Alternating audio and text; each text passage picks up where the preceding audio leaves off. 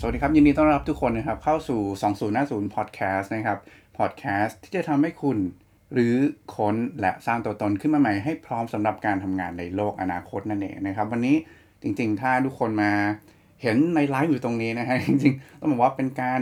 ทดลองในการที่จะอัดพอดแคสต์และกันแบบไลฟ์ไปด้วยเลยนะครับปกติทำอัดพอดแคสต์อยู่แล้วนะครับซึ่งวันนี้ไหนๆก็ไหนๆแล้วก็เลยเฮ้ยงั้นเราลองไลฟ์ไปด้วยนะครับแล้วก็อัดพอดแคสต์กันไปด้วยเลยพร้อมๆกันนะครับซึ่งจริงๆเรื่องที่เทมอยากจะเอามาเล่าสู่กันฟังในวันนี้ใน2050 Podcast เนี่ยนะครับมีชื่อว่าวิธีการในการที่จะเป็นเจ้าของอนาคตของตัวเองนะครับซึ่งเอ่อเรื่องนี้จริงๆมันเกิดขึ้นมาจากว่ามันมีหลายๆคนเนาะมีน้องๆหลายๆคนนะครับที่ก็ทักเข้ามาแหละอินบ็อกซ์เข้ามานะมาสอบถามว่าเอ้ยทำยังไงดีครับที่เราอยากจะเติบโตในชีวิตอยากจะควบคุมวิธีการที่จะสร้างอนาคตของตัวเองได้นะครับซึ่งไอ้เรื่องพวกเนี้ยพอเราย้อนกลับมานึกถึงตัวเองอะเนาะสมัยที่เราเป็นเด็กๆนะฮะเราก็จะรู้สึกว่าเด็กๆเราก็จะมีความสับสนในตัวเองที่เยอะเหมือนกันนะเราก็ไม่ได้รู้แบบถ้าเรียนจบปุ๊บรู้เลยนะว่าเราอยากเป็นอะไรนะครับเราไม่รู้ด้วยซ้ำว่าตั้งแต่ตอนที่เราเรียนเนี่ยนะว่าเราอยากเรียนอะไรกันแน่นะเพราะฉะนั้นทุกอย่างมันจะมีความสับสนอนลหม่านอะไรเงี้ยกันอยู่เต็มไปหมดนะเพราะฉะนั้นไม่แปลกเลยที่จะมีคนสงสัยแล้วก็มีคนที่อยากจะรู้ว่าทำไมทำยังไงนะฉันถึงที่จะสร้างอนาคตในแบบที่ฉันอยากจะเป็นได้นะครับทำให้ชีวิตเติบโตในแบบที่ตัวเองอยากจะเป็นได้นะครับวันนี้ก็เลยเอาเรื่องที่เป็น lesson learn ในชีวิตตัวเองแล้วกันนะครับมาเล่าสู่กันฟังนะว่าเอ้ยในช่วงชีวิตที่ผ่านมานะครับเราได้เรียนรู้อะไรที่มันเป็นเรื่องสำคัญมากนะครับแล้วก็คิดว่าเราน่าจะรู้เรื่องนี้มาตั้งนานแล้วมาเล่าสู่กันฟังดูนะครับซึ่งอาจจะพอช่วยฉุกคิดนะหรือว่าช่วยตอบคำถามอะไรบางอย่างให้กับคนที่กำลังสงสัยว่าฉันจะเป็นเจ้าของอนาคตให้กับตัวเองได้ยังไงฉันจะทำให้ชีวิตตัวเองเติบโตขึ้นได้ยังไงนะครับแล้วก็ฉันจะทำให้ตัวเองมีความแตกต่างจากคนอื่นได้ยังไงนะครับวันนี้ก็จะเอาเรื่องนี้มาเล่าสู่กันฟังนะครับจริงๆตอนที่เราเด็กๆนะอย่างที่บอกเราก็จะรู้สึกว่าชีวิตมันมีความสับสนมากๆมันไม่รู้อะไรเลยนะฮะเพราะว่าเราก็แบบใช้ชีวิตตามอะไรล่ะความคาดหวังของคนทั่วไปนะต้องเรียนจบต้องทำงานต้องมีเงินเดือนดีๆอะไรอย่างนี้ใช่ไหมนะครับแต่ว่าพอเราโตขึ้นเราก็จะรู้สึกว่าสิ่งหนึ่งนะที่สำคัญจริงๆนะครับที่เราควรจะต้องรู้จักเนี่ยในการที่จะทำให้ชีวิตเติบโตไปในแบบที่เราอยากจะเป็นเนี่ยมันคือการรู้จักตัวเอง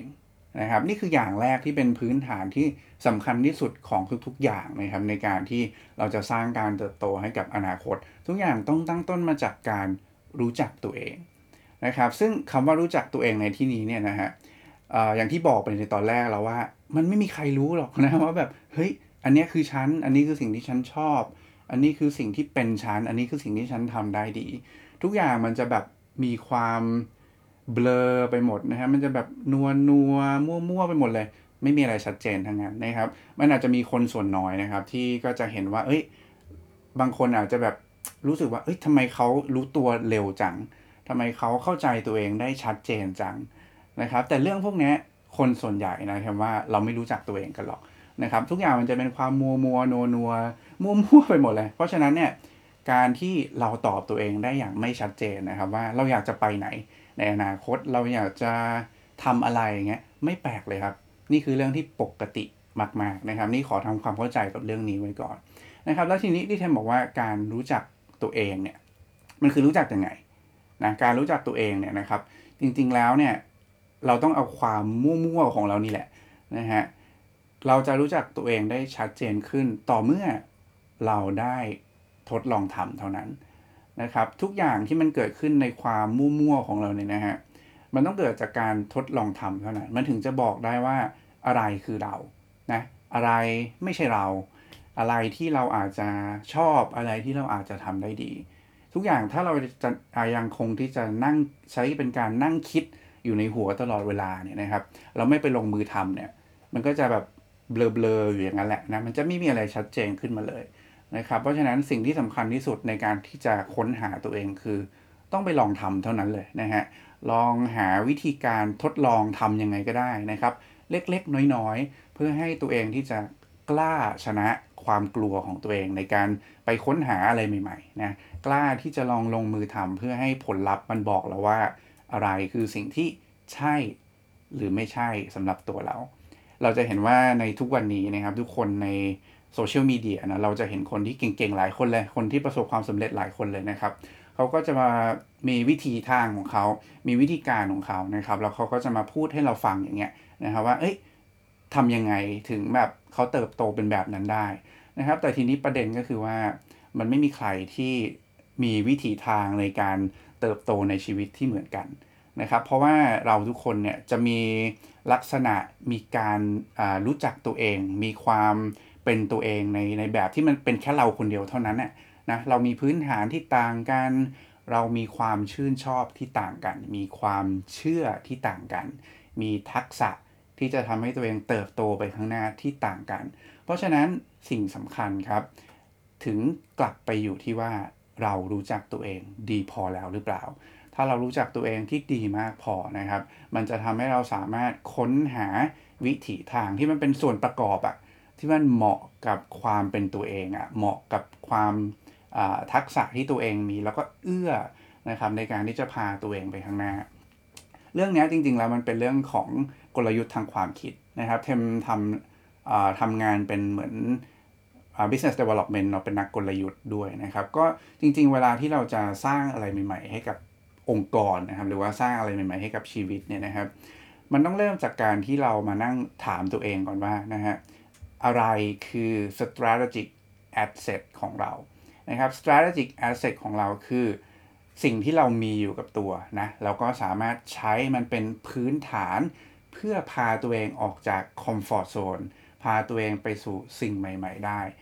อะไรคือ strategic ของเราครับนี่คือคำถามที่จำเป็นที่จะต้องตอบคำถามโดยการไปลงมือทำไปทดลองทำซึ่งไอ้พวกเนี้ยถ้ากลับไปเรื่องของการสร้างสิ่งใหม่ๆเนาะมันก็คือวิธีการสร้างนวัตกรรมนั่นแหละนะครับแต่ว่ามันคือการเอามาใช้กับการสร้างชีวิตจริงของเราเท่านั้นเองเนาะนี่คือเรื่องแรกที่สำคัญเลยที่อยากจะชวนคุยกันว่าเราจะค้นหาตัวเองนะครับเข้าใจตัวเองให้มากขึ้นได้ยังไงนะครับถ้าใครฟังมาถึงตรงนี้นะฮะแล้วรู้สึกว่าเป็นประโยชน์นะครับยังไงลองแชร์ไปให้กับคนอื่นดูได้นะครับหรือว่ามีอะไรทิ้งคอมเมนต์ได้นะกดไลค์ได้นะครับยังไงก็จะเก็บไว้เป็นฟีดแบ็กนะครับว่าสิ่งที่เอามาเล่าให้ฟังตรงนี้เนี่ยมันเป็นประโยชน์อย่างไรบ้างนะครับทีนี้นอกจากเรื่องการค้นหาตัวเองแล้วเนี่ยจริงๆแล้วการเข้าใจตัวเองแล้วเนี่ยนะครับเทมไปเจอบทความหนึ่งนะครับของ Harvard Business Review นะครับเขียนโดยคุณเดี๋ยวเปิดดูแป๊บนึงนะฮะเขียนโดยคุณ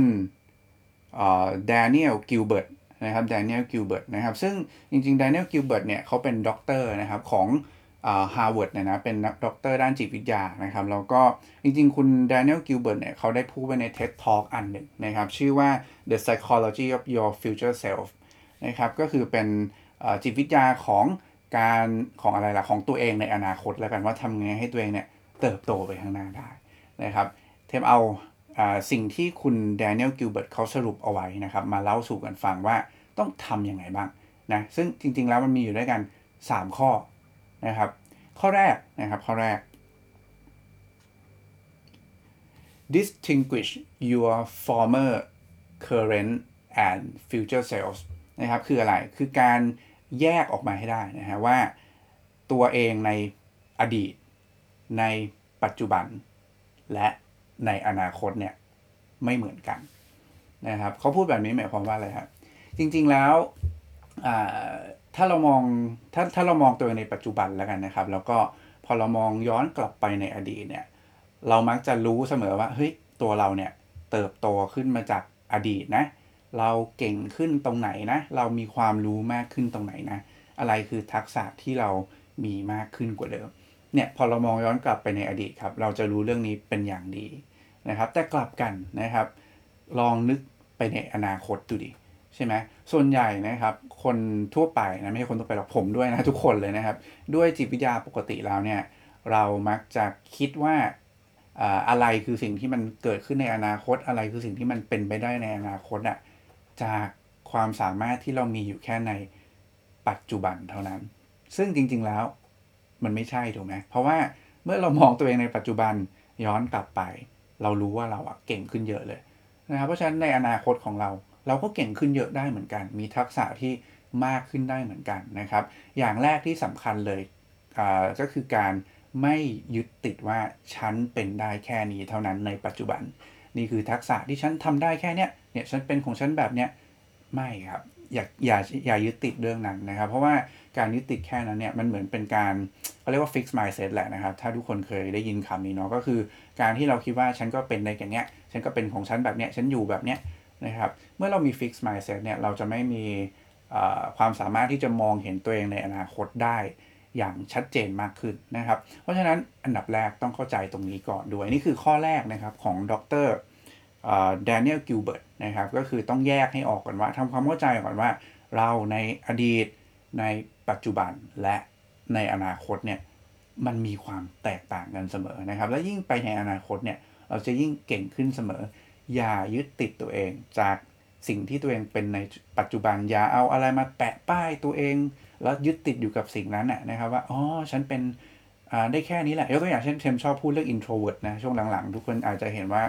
เทมพูดเรื่อง introvert ในเพจเยอะนะครับแต่การพูดเรื่อง introvert ในเพจเนี่ยไม่ได้หมายความว่าเฮ้ย introvert แล้วก็จะแบบคือจริง introvert มันคือการที่เรามีเซนส์ของการความรู้สึกต่อสิ่งแวดล้อมเนี่ยไวมากๆมันทำให้เราเหนื่อยเร็วเวลาเราเจอคนเยอะๆนะครับแล้วก็มันก็อาจจะเป็นสิ่งที่ทำให้เขาเรียกอะไรมีแนวโน้มแล้วกันทำให้ตัวเราเองเนี่ยไม่ค่อยอยากที่จะคุยกับคนนะครับมันก็นำมาสู่ทักษะการเข้าสังคมที่ค่อนข้างน้อยแหละนะครับแต่จริงๆแล้วมันมีความสามารถที่จะสามารถเข้าสังคมได้นะอยู่ที่ว่าเราฝึกหรือเปล่าเนี่ยถ้าเราเอาคำว่า introvert เนี่ยมาปักป้ายไว้ที่ตัวเองเนี่ยว่าฉันเป็น introvert นะครับฉันทำอย่างอื่นไม่ได้ฉันพูดไม่ได้ฉันมาไลฟ์แบบนี้ไม่ได้นะฉันมาไป Public Speaking ไม่ได้อย่างเงี้ยนะครับทุกอย่างก็จะจบแค่นั้นเลยนะครับเพราะว่าเราไม่ได้คิดว่าตัวเองมี potential ที่จะเติบโตต่อไปในอนาคตได้นะครับซึ่งเนี่ยคุณดร. กิลเบิร์ตเนี่ยเขาก็บอกไว้แล้วล่ะนะครับว่าเฮ้ยเราต้องแยกมันให้ออกนะครับว่ามันไม่เหมือนกันแล้วเราจะโตขึ้นเสมอนะครับนี่คือข้อแรกของดร. กิลเบิร์ตนะครับ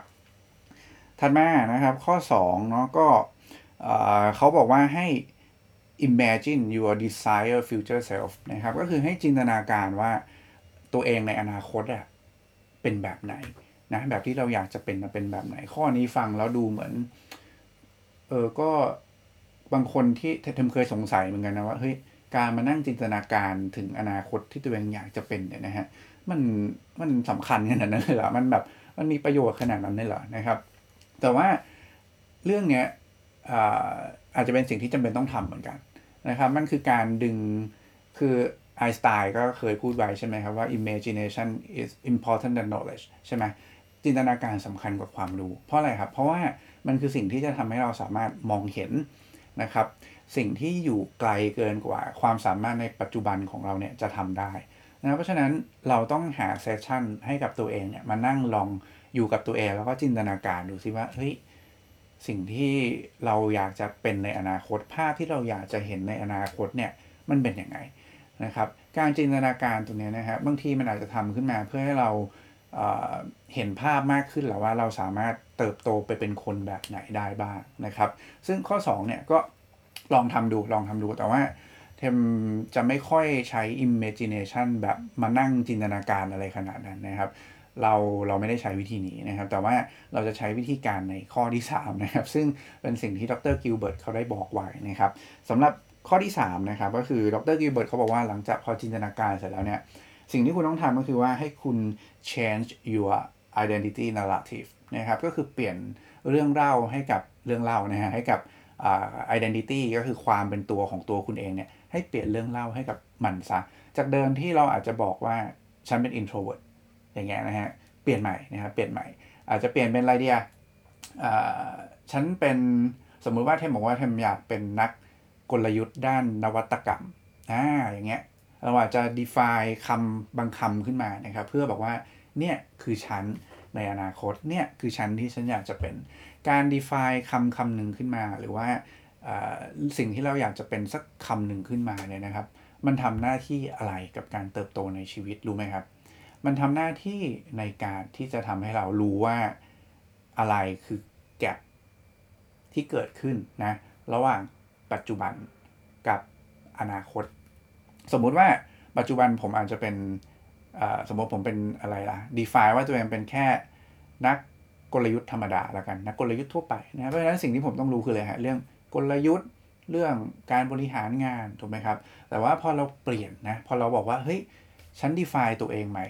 ในฟิวเจอร์เนี่ยฉันอยากจะเป็นคนที่สามารถบอกตัวเองได้ว่าฉันคือนักกลยุทธ์นวัตกรรมอย่างเงี้ยเพราะฉะนั้นเราต้องมีทักษะอะไรเพิ่มบ้างเนี่ยครับนี่คือการวิเคราะห์แกปที่เกิดขึ้นทักษะที่ต้องมีคุณต้องรู้เรื่องเทคโนโลยีอะไรคือ AI อะไรคือ Machine Learning Big Data IoT มันเกี่ยวข้องกันยังไงอย่างเงี้ยนะครับหรือว่าคุณต้องเข้าใจเรื่องของอะไรล่ะ user experience user interface การดีไซน์ตัว user interface ต่างๆนะครับการเข้าใจเรื่องของ lean ไหมนะ agile ต่างๆหรือว่า business model canvas อะไรอย่างเงี้ยนี่คือการที่define ตัวเองใหม่เนี่ยมันจะทำให้เรารู้ว่าอะไรคือเซตความรู้อะไรคือทักษะใหม่ๆที่ปัจจุบันเรายังไม่มีแล้วเราต้องมีบ้างเพื่อที่จะทำให้ตัวเองเนี่ยเติบโตไปเป็นตัวเองในอนาคตได้นะครับทำได้โดยการ define คำขึ้นมาเลยนะครับใช้เรื่องเล่าให้กับตัวเองเลยว่าฉันคือใครนะครับหรือว่ายกตัวอย่างเช่นถ้าเราอยากเป็นนักเขียนแล้วกันสมม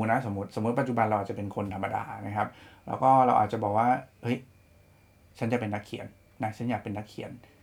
สิ่งที่ต้องทำในการเป็นนักเขียนคืออะไรบ้างเนี่ยลิสต์ขึ้นมานะครับเปิดเพจเขียนทุกวันนะครับลองให้เซสชั่นกับตัวเองวันละ1 ชั่วโมงนั่งเขียนอะไรออกมาก็ได้อ่านหนังสือวันเดือนอะไรเราเดือนละ4 เล่มเพื่อให้ตัวเองมีทักษะในด้านการเขียนเข้าใจภาษาเนี่ยนะครับเมื่อเรา define ตัวเองว่าเราอยากจะเป็นอะไรนะครับเราจะสามารถค้นพบได้ว่าอะไรคือแกปที่เกิดขึ้นและเราจะวางแผนให้กับตัวเองยังไงเพื่อลงมือฝึกทักษะเหล่านั้นฝึกเรียนรู้สิ่งที่จำเป็นสำหรับการพาตัวเองไปสู่จุดหมายในอนาคตนั้นๆนะครับเราจะวางแผนในการลงมือทำมันอย่างไงนะครับนี่คือข้อที่3นะครับก็คือ change your identity narrative นั่นเองนะครับผมสรุปอีกครั้งหนึ่งมีด้วยกัน3ข้อนะที่ดร. กิลเบิร์ตเขาเอามาเขียนไว้ใน Harvard Business Review นะครับข้อแรกนะครับก็คือ distinguish your former current and future selves นะครับก็คือแยกให้ได้แล้วว่าตัวเองในอดีตในปัจจุบันในอนาคตเนี่ยมันต่างกันนะครับต้องเปรียบเทียบให้เห็นความแตกต่างก่อนนะครับข้อที่2 imagine your desired future self นะครับก็คือจินตนาการถึง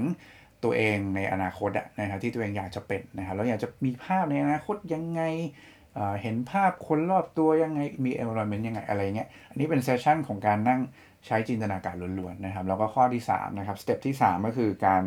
change your identity narrative นะครับการที่เราจะไปสู่ภาพที่เรา imagine ไว้ได้เนี่ยนะครับเราต้องเปลี่ยนคำบอกเล่าตัวเองคำนิยามตัวเองยังไงบ้างนะครับซึ่งตะเกียบก็ได้เล่าไปแล้วว่าคำนิยามเนี่ยมันทำหน้าที่ในการทำให้เราได้เห็นแกปละกันว่าระหว่างปัจจุบันกับอนาคตที่เราอยากจะเป็นแกปมันอยู่ตรงไหนและอะไรคือสิ่งที่เราต้องเรียนรู้บ้างนะครับก็นี่น่าจะเป็นทั้งหมดละกันสำหรับ2050 Podcast ใน EP นี้นะครับที่เทมจะเอามานั่งเล่าสู่กันฟังให้กับเพื่อนๆนะครับแล้วก็วันนี้สำหรับคนที่ดูอยู่ทางไลฟ์นะครับยังไงถ้ารู้สึกว่าเป็นประโยชน์นะดีไม่ดียังไงนะครับฝากทิ้งคอมเมนต์ไว้ให้ด้วยนะครับแล้วก็ถ้าแชร์ออกไปถ้าจะเป็นประโยชน์ก็จะดีมากนะครับเพราะนี่คือช่องทางแรกเลยนะที่ได้ฟังพอดแคสต์นี้แบบเรียลไทม์เลยด้วยซ้ำนะครับเพราะเทมอัดแบบลงไลฟ์เลยนะครับแล้วก็เดี๋ยวจะเอาไปลงในพอดแคสต์กับ YouTube ตามอีกครั้งหนึ่งนะครับก็ยังไงวันนี้ถ้าเป็นประโยชน์นะครับฝากทิ้งคอมเมนต์ไว้ให้ด้วยนะแล้วก็อย่าลืมนะครับกดไลค์กดแชร์กด Subscribe กันไว้ด้วยนะครับสุดท้ายวันนี้เหมือนเดิมนะครับก็ขอให้ความสุขในการทำงานนะครับและความสำเร็จในแบบที่ต้องการเป็นของพวกคุณทุกคนครับขอบคุณและสวัสดีครับ